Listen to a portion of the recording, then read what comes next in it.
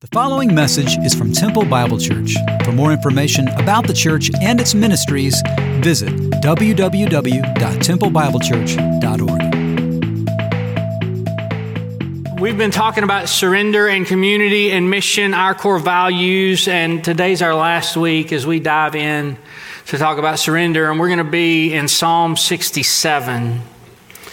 Listen, whatever your name is, you didn't give it to yourself. I don't know if you know that.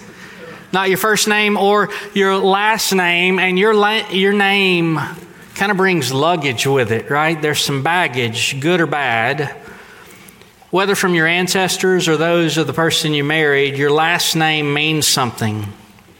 That could be great or that could be difficult. It took a lot to get you here, and maybe you had parents that were great growing up and they've strayed from the Lord, and so your name is difficult when you think about really who you are and what your family means. Maybe you had parents that weren't really following the Lord and now they are, or maybe they've just been consistently great or hard. You're part of a story. It might be a story with a great plot line, or it might be kind of like Napoleon Dynamite, right? But you are not just an island.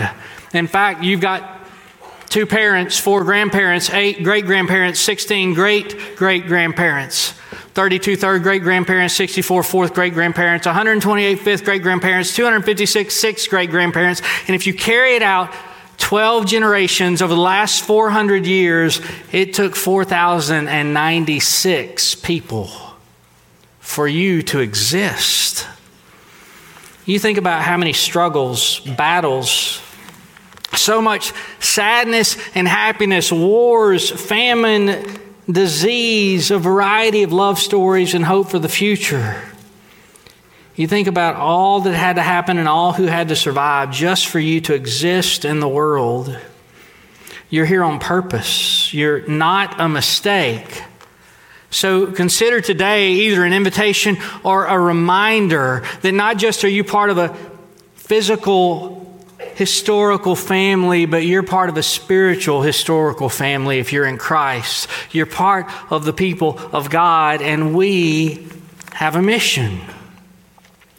We have a mission, and at TBC we talk about mission in the context of surrender and community. Mission flows from surrender to Jesus in a communal context. As we were talking about this in staff this week, David Richardson, our adult ministries and small groups pastor, he described what surrender looks like in a way that I just loved.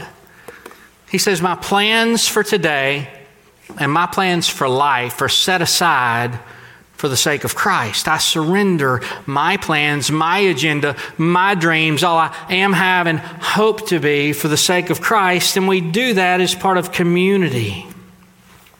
One author that I am enjoying right now says, community, the church, is both central to Christ's work and to God's redemptive plan.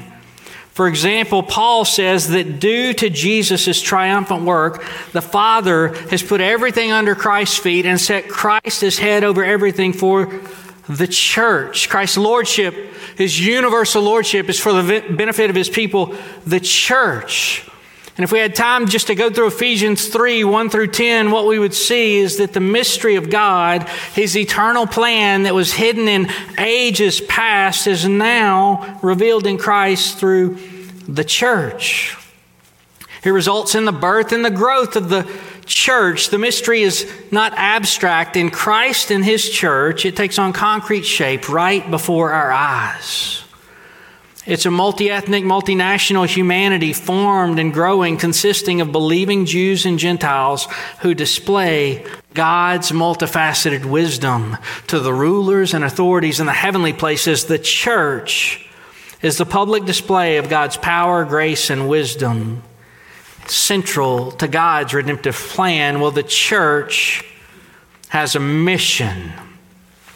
That's mission, not missions. The mission of the church is not less than missions, but it's more than missions. Together, we do carry the gospel to our neighborhoods and to the ends of the earth, but we also encourage one another in love. We establish and equip that every person might grow up in Christ to obey all he commands. Whereas our Constitution says Temple Bible Church exists to glorify God by obeying the Great Commission. We glorify God by making disciples of the nations.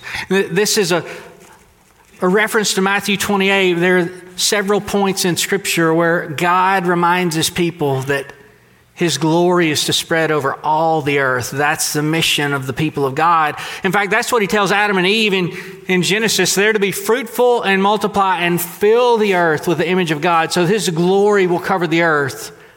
But they fail at their vocation. They fail at their mission. And it's no private affair. Its consequences we see today.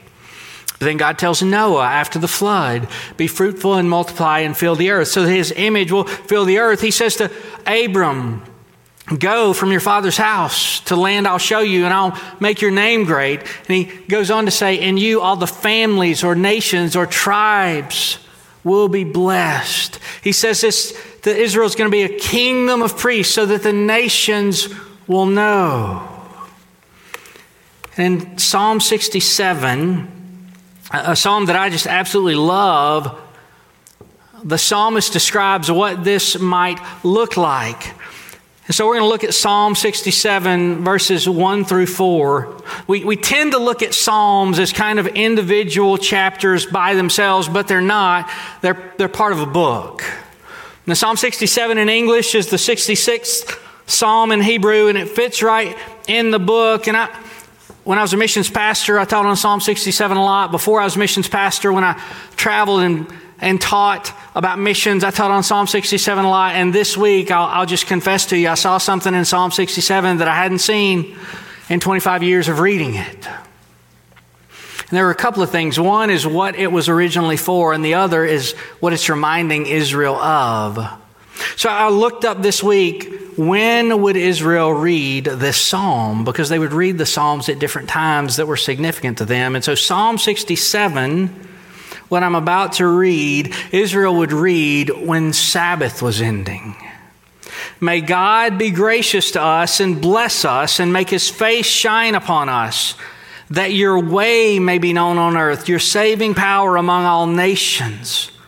Let the peoples praise you, O God. Let all the peoples praise you. Let the nations be glad and sing for joy, for you judge the peoples with equity and guide the nations upon earth. So as Sabbath is ending and they're about to go out and do work again, they sing aloud, bless us so that the nations will be glad. Make your face shine upon us so that the nations will know that you are God. They've got work to do. They've got a mission, but their mission is rooted in something. It's rooted in their history. And this is what I'd never noticed before. And I saw this last week. Psalm 67:1, may God be gracious to us and bless us and make His face shine upon us.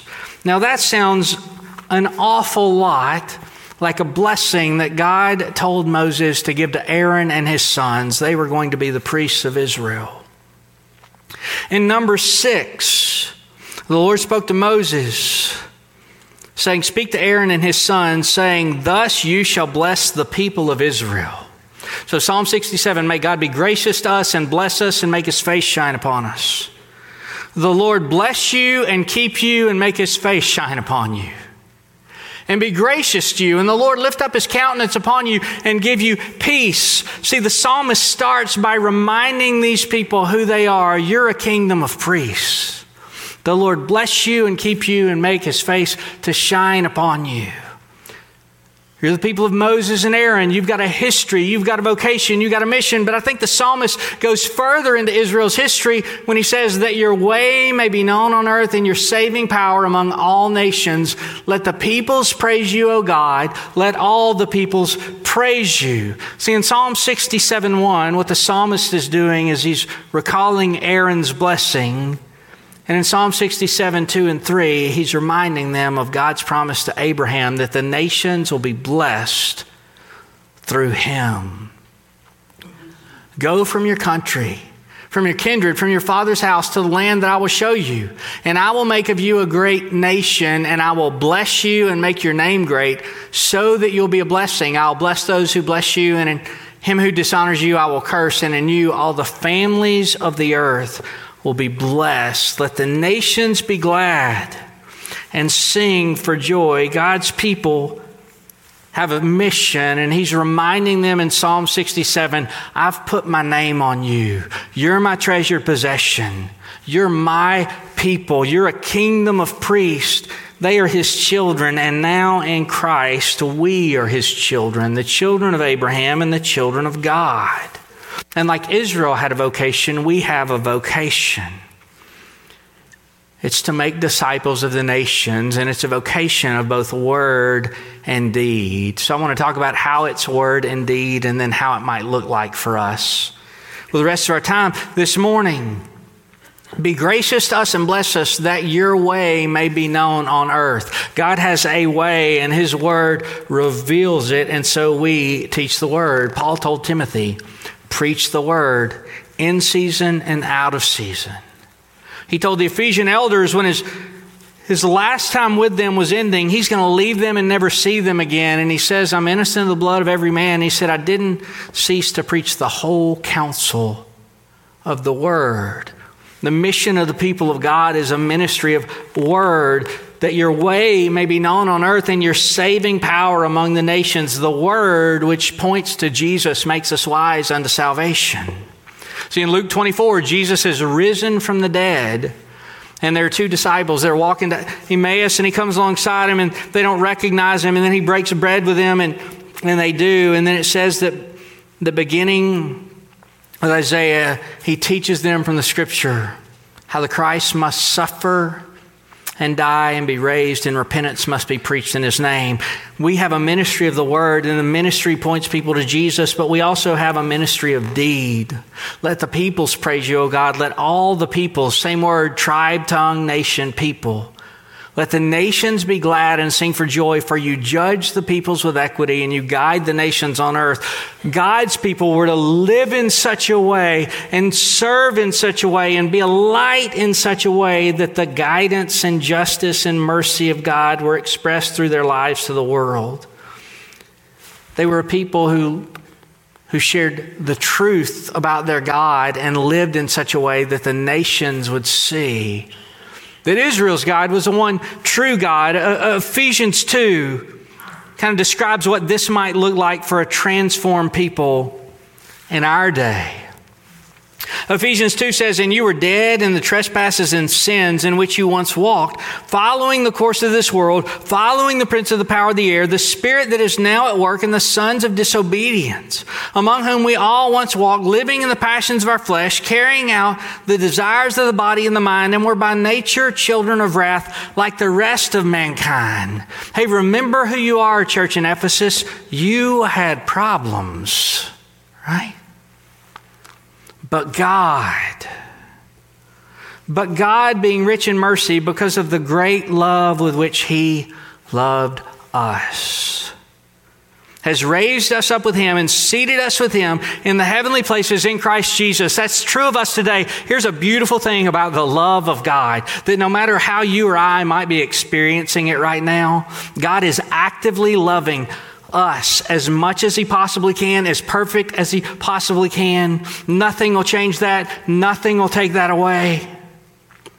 Whatever you're facing, the love of God is for you. If you're in Christ in that moment, if you're not in Christ, the love of God would be for you to bring you to Christ.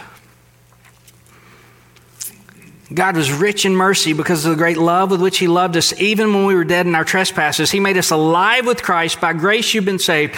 And he's raised us up with him and seated us with him in the heavenly places in Christ. Why? So that in the coming ages he might show the immeasurable riches of his grace and kindness toward us in Christ Jesus. Now you think about who we were apart from Christ, dead in sin, and the redemption and the love of God that we experience now. And it says in the age to come, he's going to show the surpassing riches of his kindness, the immeasurable riches of his kindness. What's that going to look like, right? My goodness.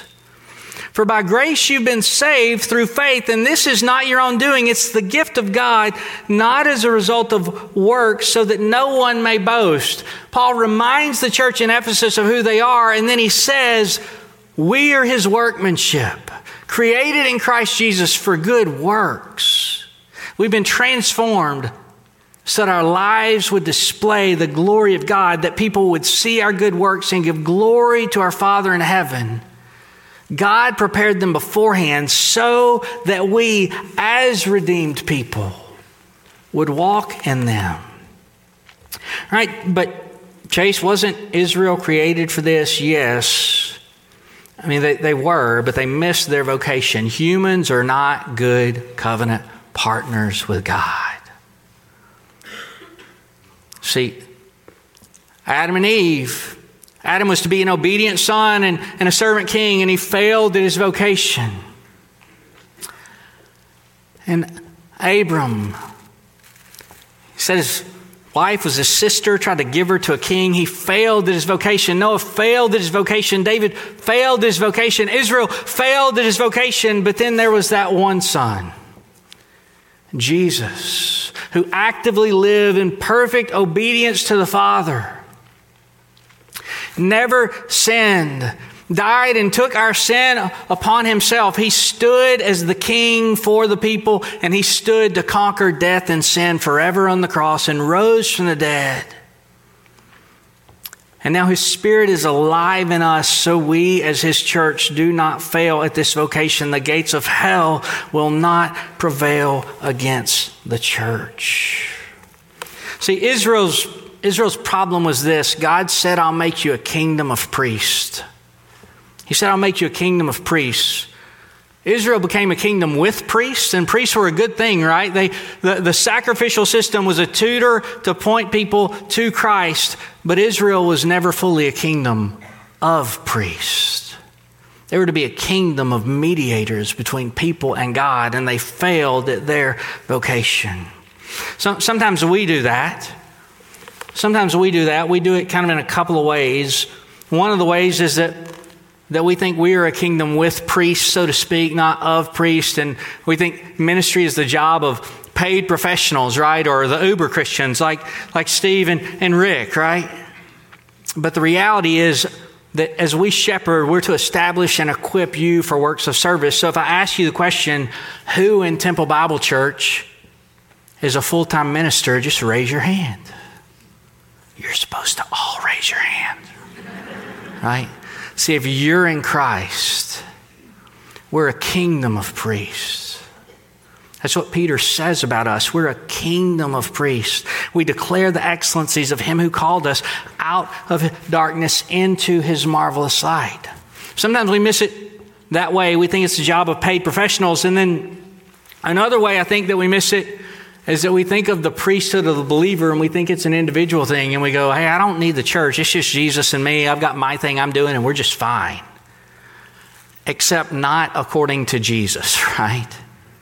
See, even Jesus knew he was part of the story. Mind you, he was the blazing center around which everything and everyone in the story revolved. But Jesus had this sense of mission from God, of what the God of the Old Testament came to accomplish. He always had it. When he was 12 in the temple, the first words we hear, didn't you know I had to be in my Father's house? He knew he had to die to fulfill his Father's will. He knew he was the Son of Man from Daniel 7. He applied Isaiah 61 to himself as the one who set the captives free. He told his disciples he was a bridegroom who would be taken away in Mark, referencing back to Isaiah 53:8, the suffering servant who by oppression and judgment would be taken away. He compared himself to Jonah, to the serpent in the wilderness. He knew his death was because it had been so determined in God's plan for his people. See, Scripture spoke of this plan for the Messiah, but it also speaks of a plan for the Messiah's people. And from the very moment we come to faith in Jesus, we are part of a people who have a mission. So if we fast forward to what this might look like for us as disciples, we make disciples for the glory of God. Two things are happening, word and deed, but we have to understand the nature of our disciple making and what it's rooted in. We share the good news, the evangelion. We are heralds of the gospel. Well, a herald in the Old Testament, there's a religious sense, but there's also a secular sense. A herald was someone who declared good news of a king's victory, right? The people went out to battle. The king would lead his people out to battle. And when the king was victorious, they would send a herald back to the city or back to the country to declare the good news of the king's victory. I've never thought about this, but I asked this question. And I look, do you know what they did when they lost? When they lost, they sent people back too, but they didn't send heralds, right? When the battle wasn't actually won, they would send people back to kind of give advice, to give counsel, get ready to fight, right? They didn't do that when the king had already won the battle, though. And see, sometimes when we look at what it means to be heralds of good news, we give advice instead of good news. We tell people things like, eat this, not that, or spend your money this way, not that way, right? Or wear this, not that. And listen, hear me, you can't just eat whatever you want. That'll be bad for you, right? But see, the message we share is a message of a king that has won the victory. It is finished. He's accomplished the work. And so we share of God's way and God's saving power through word and deed. Well, we share the word in corporate settings, in large corporate settings, in small corporate settings, and as individuals. So we love to be in the Word. And over the next 18 months in here, we're going to be in the Word. We'll be in 1st and 2nd and 3rd John. And then we'll be in the Sermon on the Mount. And then we'll look at some parables and look at spiritual disciplines. And then, Lord willing, we'll look at the book of Exodus. We're in the Word in smaller corporate settings, in Sunday school classes that meet at 9:30 and 11, meet at 11 for our youth and Launchpad. We're in the Word together in small groups as we grow up in Christ together and we study the Word and are shaped by the Word, in women's groups and men's groups. We're in the Word in families through devotions and praying and reading together. The resources that we have to help our children know Jesus today are just amazing. There's this reality. In fact, if you got young kids, there are a couple of resources I love. One's called the Jesus Storybook Bible. The other's called the Big Picture Bible. And both of these can help your kids at 7 or 8 years old understand the storyline of Scripture so much better than a lot of adults do. In fact, I've got a friend that when somebody new comes to faith in Christ in his church, it doesn't matter if they're 8 or 80, he gives them the Big Picture Bible and says, read this over and over. We study the Word as individuals who are part of a community. We memorize it, we meditate on it, we pray through it, we meet together to sharpen one another. Like Paul told Timothy, the things you've seen, heard, learned in me in the presence of many witnesses, these pass on to faithful men who will then pass them on to others. And the Word is shared and the mission continues, but also deeds are shared. God's justice and mercy and grace bless the nations through the church as we give our lives to others through good works. Romans 12:1 speaks of this deed, and it looks like this. Let's see. I appeal to you, therefore, brothers, by the mercies of God, present your bodies as living sacrifice, holy and acceptable to God, which is your spiritual service of worship. Now, there are people in the world who argue over whether Christians should carry out the mission of God in word or deed, which is really a silly thing to do, right? Because word and deed are friends, not enemies. It's a word and deed thing. And we know it's not just word, it's also deed, because Paul didn't say present your mouths as a living sacrifice, right? He said present your bodies. Present your bodies. So there are people that present their bodies locally and globally as a kingdom of priests, this temple language, so that people will be drawn to God. In local outreach, people do this in prisons each week, right around our town. People do it at crisis pregnancy centers. People carry out this deed ministry among those who don't have food by making meals and serving meals. Sometimes we do it in the church where we're loving one another, where we're bringing a meal or encouraging those. Or I got a friend that found himself in a difficult health situation not too long ago, and when I went up to the hospital in this acute, fearful moment, The people of TBC had beat me there. It was this beautiful outpouring of care. We minister in word, we minister in deed. We do it through school supplies, through inviting people in, and we do it so that people will know Jesus. We do it locally among our neighbors, but we also do this among the nations. We share the gospel among the nations. We take the gospel to the ends of the earth. When I walked in this building 21 years ago, one of the first things I noticed was this map that told about missions, and I learned really quickly that TBC gave 20% of everything that comes into their general fund to the nations. Now you compare that, a stat this week from the Gordon Conwell Center for Global Evangelization, less than 0.1% of Christian income goes to reach the unreached, which is really unfortunate. That's not who we are. It's not who we want to be. We don't just do it through giving, though. We do it through praying. There are missionary cards on our missions map. You can pray as a family for a missionary every day. There are all kinds of ways that we can carry out this mission in word and deed. I was talking to Pastor Tim about this, and he likes this concept of no matter where you are on your journey, there's something you can do, and it might be crawl, it might be walk, it might be run. But God calls us to be on the move or on mission. So he and I talked about what that might look like globally, what that might look like locally, because we've got local mission, we've got global mission. As the people of God, we carry this out. So what might crawl look like locally or globally? Well, it might be that you go, you know what, I've learned about Hope Pregnancy Center or Discipleship Unlimited, or I've learned about CTLC or Helping Hands. I'm going to support this organization. I'm going to give sacrificially. That'll be a first step for me. I'm going to embrace this mission by giving to local partners or supporting a missionary or one of our international partners in Rwanda or Ukraine, or the Brewers who have served us as our global outreach pastor. Brandon and his family are headed back to the Middle East later this year.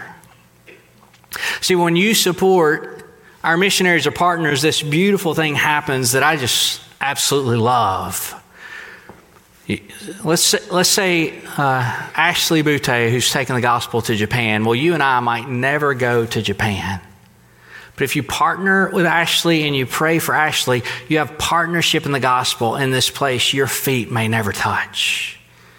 God's using you to impact the other side of the world.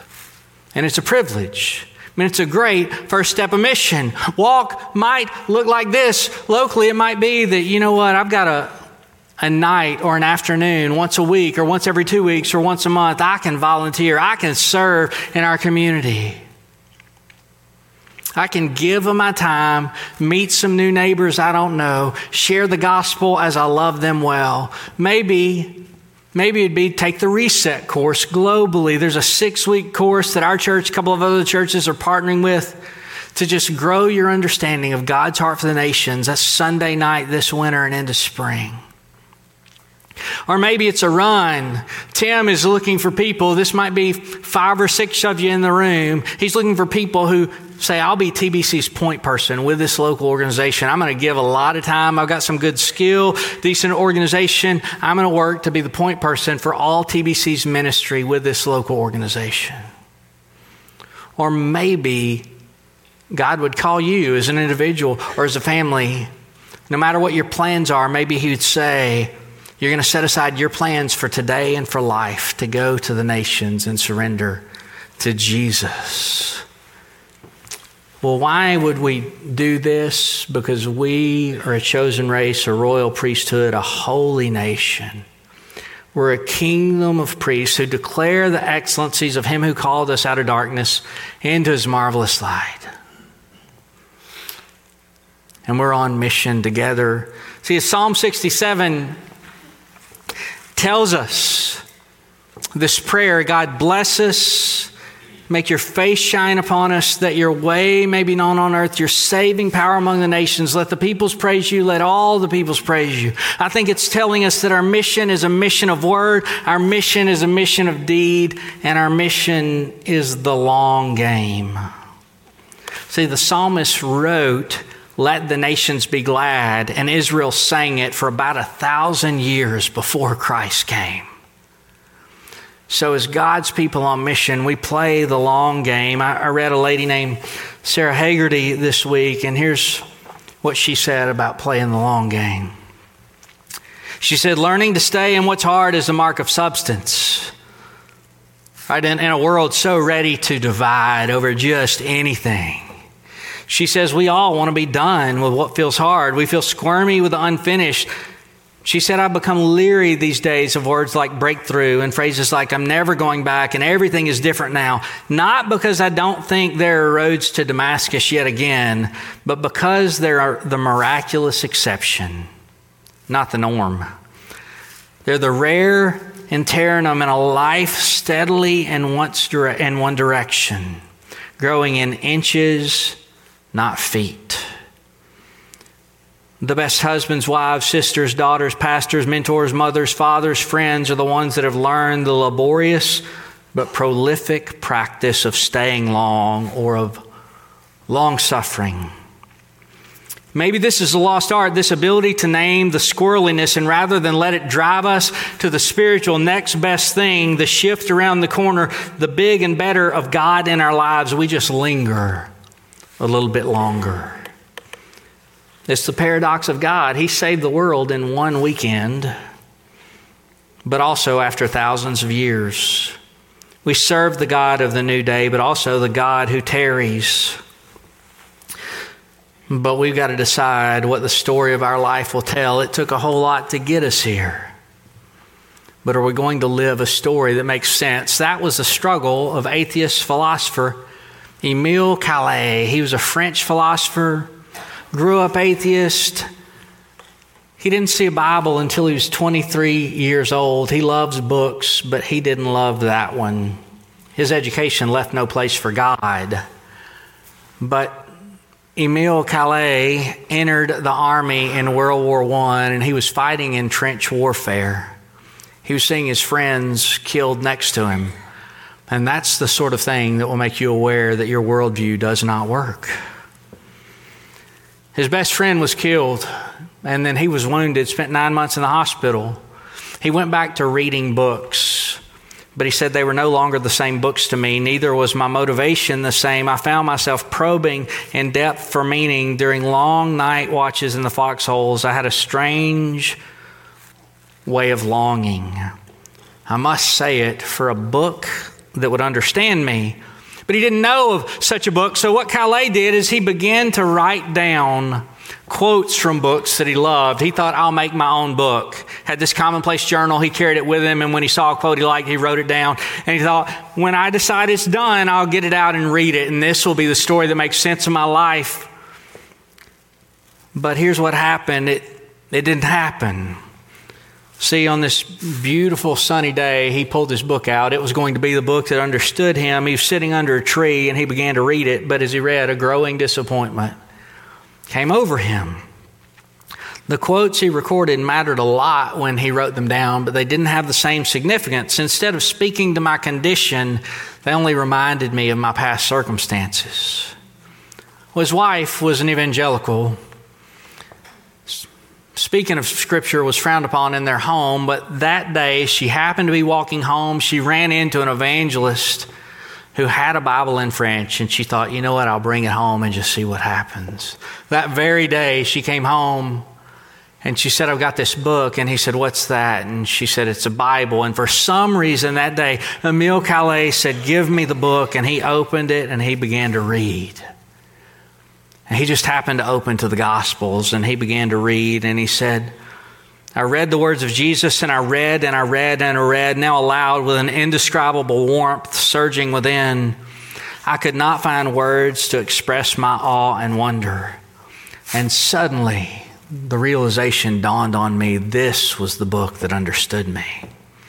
I needed it so much, yet unaware I had attempted to write my own in vain. He says, I continued to read deeply into the night, mostly from the Gospels, and lo and behold, as I looked through them, I found the one of whom they spoke, the one who spoke and acted in them. He became alive in me. I found the book that would understand me. Émile Calais had an encounter with Jesus Christ, and it changed him forever. He spent the rest of his life living on missions, making disciples for the glory of God, eventually going into theological education. He became a part of the story God is telling in the world. And he was never the same. He surrendered to Jesus. He became part of his people, and he lived on mission. I just ask you as we close, what is the story your life is telling? Not are you becoming a preacher, but what's the story your life is telling at Scott and White? What's the story your life is telling in the schools of Bell County? What's your life telling a story of as you go about your business every day, as you go to eat with your friends, as you sit down with your family, as you visit with your neighbors? God's put us on a mission of word and deed to make disciples for the glory of God. And it's not about one task. It's about all of life and the story the lives of God's people tell together. God, would you give us wisdom as we stop right now? Not to say hello and goodbye, but really to come and just linger in your presence.